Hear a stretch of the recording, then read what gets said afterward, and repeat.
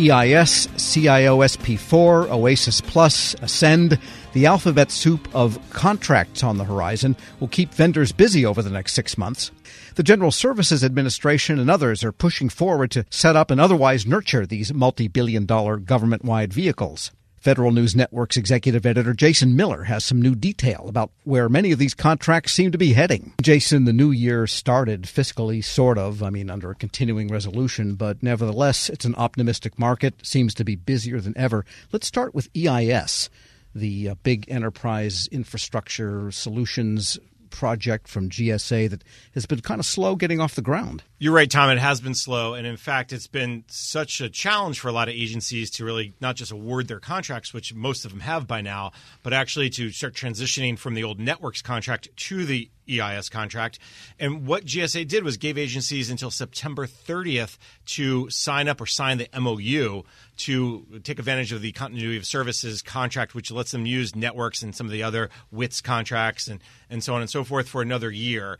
And we reported this back in early September that there's about 116 agencies who potentially would sign the MOU. I just got new data from GSA just this week and found out that 82 agencies actually signed those memorandums of understanding. Now, what GSA says was just because you sign the MOU doesn't mean you can slow down your transition pace. You still must press hard to get into EIS, but it does give them, I'll say, a little bit of breathing room, which is really important, Tom. And for those agencies that did not sign the MOU by September 30th, what are the consequences for them? They have to get it done by as soon as possible. They had some big deadlines that were in September to get them done. But what GSA says is by November 2022, it will prepare a preliminary revision to what they call the Networks Authorized User List and share with those contracts, like, again, networks, WITS 3, local services contracts. And what this list will mean will inform the contractors like Verizon, like AT&T, like Mattel, like CenturyLink, and the others, that agencies will not be authorized to use the continuity of service period,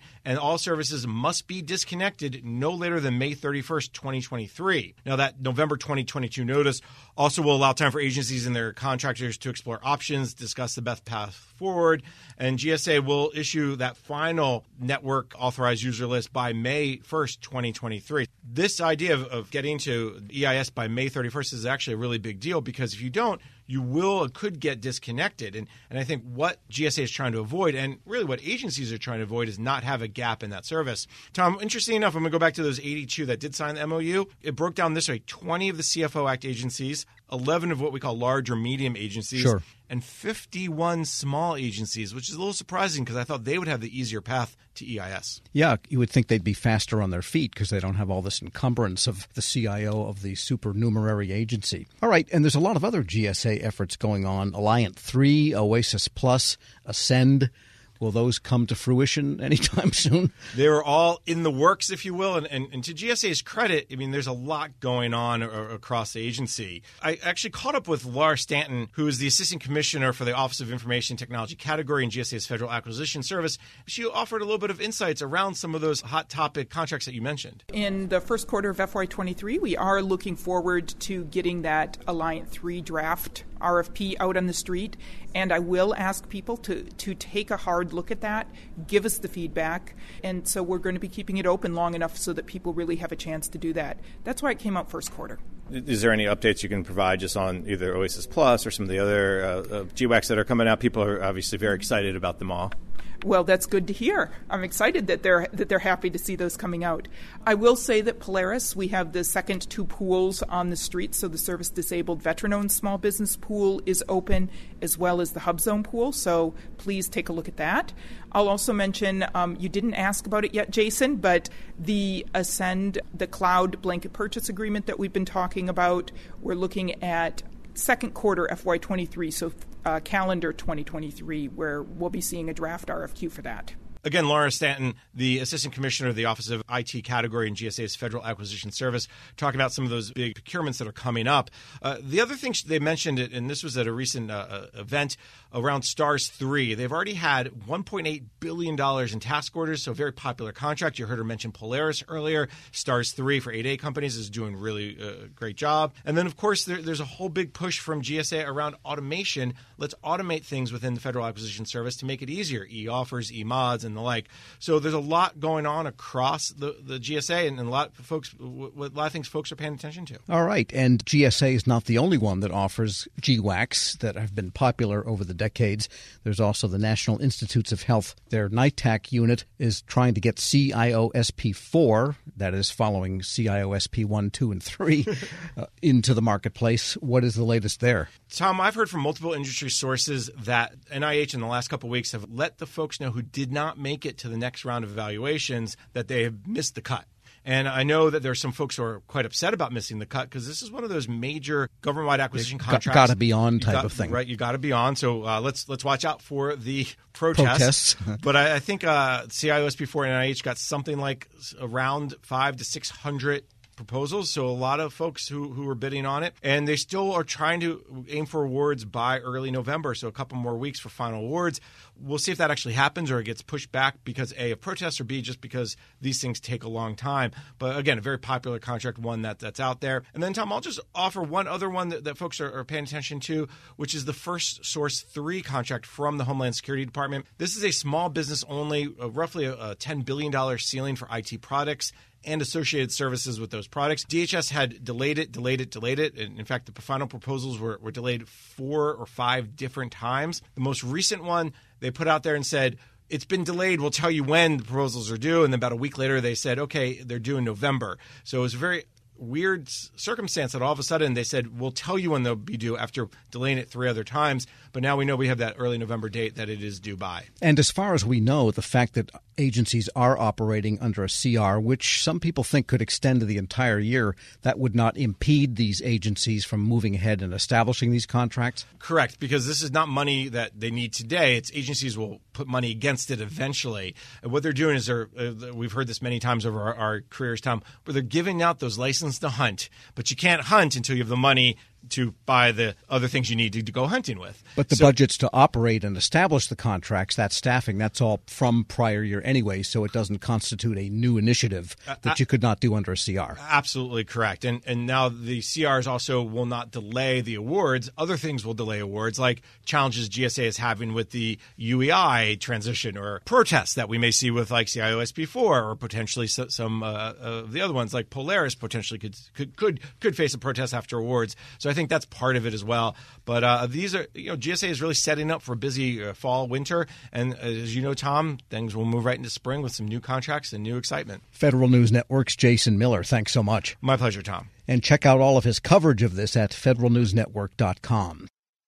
Leadership today, especially within the federal workforce, is being tested more than ever before. After an exemplary career as a former executive at the FBI, focused on policy and strategy, Sasha O'Connell, Ph.D., is guiding future federal leaders as the executive in residence in the School of Public Affairs at American University. Sasha joins host Shane Canfield, CEO of WEPA, to discuss her exciting career, the future of the federal workforce, and the lessons she's learned along the way. Hello, and welcome to the Lessons in Leadership podcast. I'm your host, Shane Canfield, CEO of WEPA, and today I'm thrilled to be joined by Sasha O'Connell. Sasha is an executive in residence in the Department of Justice, Law, and Criminology at the School of Public Affairs at American University, and spent the majority of her career at the FBI, and most recently as the organization's Chief Policy Advisor, Science and Technology, and the Section Chief of Office and Policy for the FBI's Deputy Director. Sasha, welcome. Shane, thanks so much for having me. It's a pleasure.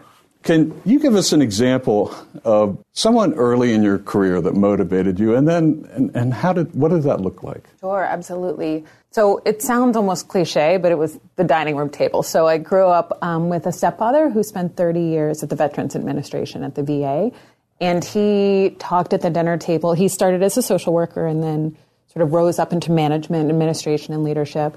And his stories, right, and his approach really, really impacted me. My mom, interestingly, ended up in a career in public service. She was a prosecutor. She's currently a retired state superior court judge. But she had a big career change also in her 40s. She went back to law school in her 40s. So getting all of that in the mix at a young age at the dinner table really, really impacted me in really specific ways. Yeah, that's amazing. My father was part of the generation that took President Kennedy's call to action, and he took that to heart, and he went and worked at the Department of Interior and a number of other places in federal service. So it's catching when you're around it. You've held a number of leadership roles at the FBI, which is historically a male-dominated organization. What skills or traits helped you most as you navigated that? Yeah, it's an interesting and challenging sort of situation and question. One I don't think I still am reflecting on. I've been out of the FBI about 6 years, and I'm sort of still thinking about it. I think the bottom line was when I was there, and I really grew up there, I didn't know any different. I grew up with male cousins and brothers, and it was sort of a continuation of my existence. So it did, in retrospect, it was a really unique situation, but it didn't necessarily feel that way for me at the time. I think staying mission focused, staying not about me, staying flexible in terms of problem solving all helped me. I will say there's resources today that weren't there when I was there, or certainly when I was starting out. There's a lot of affinity groups for women in national security, women in federal law enforcement. And I will say I think I would have really benefited from access to those kind of resources as I was coming up. I had both incredible mentors, men and women, women across the organization who I became very close with, who were incredible supports, not just getting the job and starting out, but sort of matriculating through. But again, I'm really sort of proud of and involved in some of the work of those external organizations that bring women across government, executive women in government, and those kind of organizations together, because I think it is really, really helpful as one moves through. Yeah, we actually work with a number of those too, and go to their events and conferences and support them because it's important. How has your leadership style developed or changed over the years? Well, I think I've gotten a little more confident in it, right? The seeds were there at that dining room table. One thing that carried through that I learned from my stepdad was to focus on the process. He would talk at dinner about big ideas or big changes and how to get from here to there was part of his day job, so he thought about explicitly, was getting other people on board, getting that stakeholder engagement, getting other people to think it was their idea if that was required. And that's something I started out with as a gift, right, that kind of approach. And then I got confidence in that, and then I added things. I will say, as I moved on, my appreciation for taking care of is maybe the wrong word, but really focusing on the people who work with you and for you in some instances, making sure that they have what they need to be successful in a tactical way. But then also something I definitely learned at the FBI as I went along is, the importance of creating an environment that is supportive and inspiring. We joke about it, but food has played a pretty serious role in my leadership style over time. I learned from great mentors. I worked with Bill Estevez at the FBI, who had a full-scale cappuccino maker at his cubicle, right, and would host coffee hour, and you'd see the steam rising across the cubicles. I worked with a great friend who used to carry hot frittatas for breakfast celebrations or on the metro, right, in one of those sort of coolie bags. And so I think it's been additive in terms of learning, gaining confidence in my approach, and then adding these pieces as I go that I've certainly learned from mentors and colleagues. And clearly you never let anything get in your way. You were mission focused, as you mentioned, and you just got the job done no matter what was in front of you. Well, I wish it was that easy. I mean, I think we had a lot of success. One thing has always been my approach when starting out as a leader too is to solve near-term problems. I always say sort of deliver short and then you can push them long, right? So we don't always succeed in those long-term goals or those, sort of blue sky ideas as leaders we want to achieve. But we deliver on those short-term pieces, right? And you get that buy-in from the stakeholders, and then often you can push toward those bigger dreams, hopes, aspirations, and goals. I would like to say I was 100% on both fronts. I'm not sure your characterization's 100% accurate there, but I'll take it in this sense. Looking back, what's one piece of advice you might have given your younger self when you first started? Yeah, it's interesting today, too, working with students, I get that chance, right, to give my younger self advice every day. And one thing we talk a lot about, and I wish I had thought more explicitly about, is really, it's about calibration, right? And so I always think Emeril Lagasse would say, like, a stove has dials for a reason, right? It's not like all hot or all cold. And I think it's the same here. In some ways, in my career, I had to learn to tone it down, right? And two, certainly at the FBI, sometimes you need to take that backseat at a meeting and wait to be invited to the table. And that's really the appropriate way to build rapport, relationships, and trust. Other times I needed to learn to tune it up, right? To up the volume a little bit. I had a wonderful boss, Dave Schlendorf, who we were in a meeting together with big bosses at the FBI once, and I was working for Dave. And we left the meeting and we were walking back to the office, and I made a point. I don't even remember what the point was now. And he stopped in the hall and said, "Why didn't you say that in the meeting? You're not helping me, right? Telling me this now I have to go back and fix this." And I realized, sometimes you have to tone it down, sometimes you have to tone it up, and that modulation, that sort of volume control about when to lean in and out, if you will, that's, even just thinking about that explicitly for folks starting out, I think is really helpful because it's not one size fits all. Right. I totally agree and understand that. It isn't one size fits all. And a lot of leadership is described in bumper stickers, sayings, and I don't think that's realistic.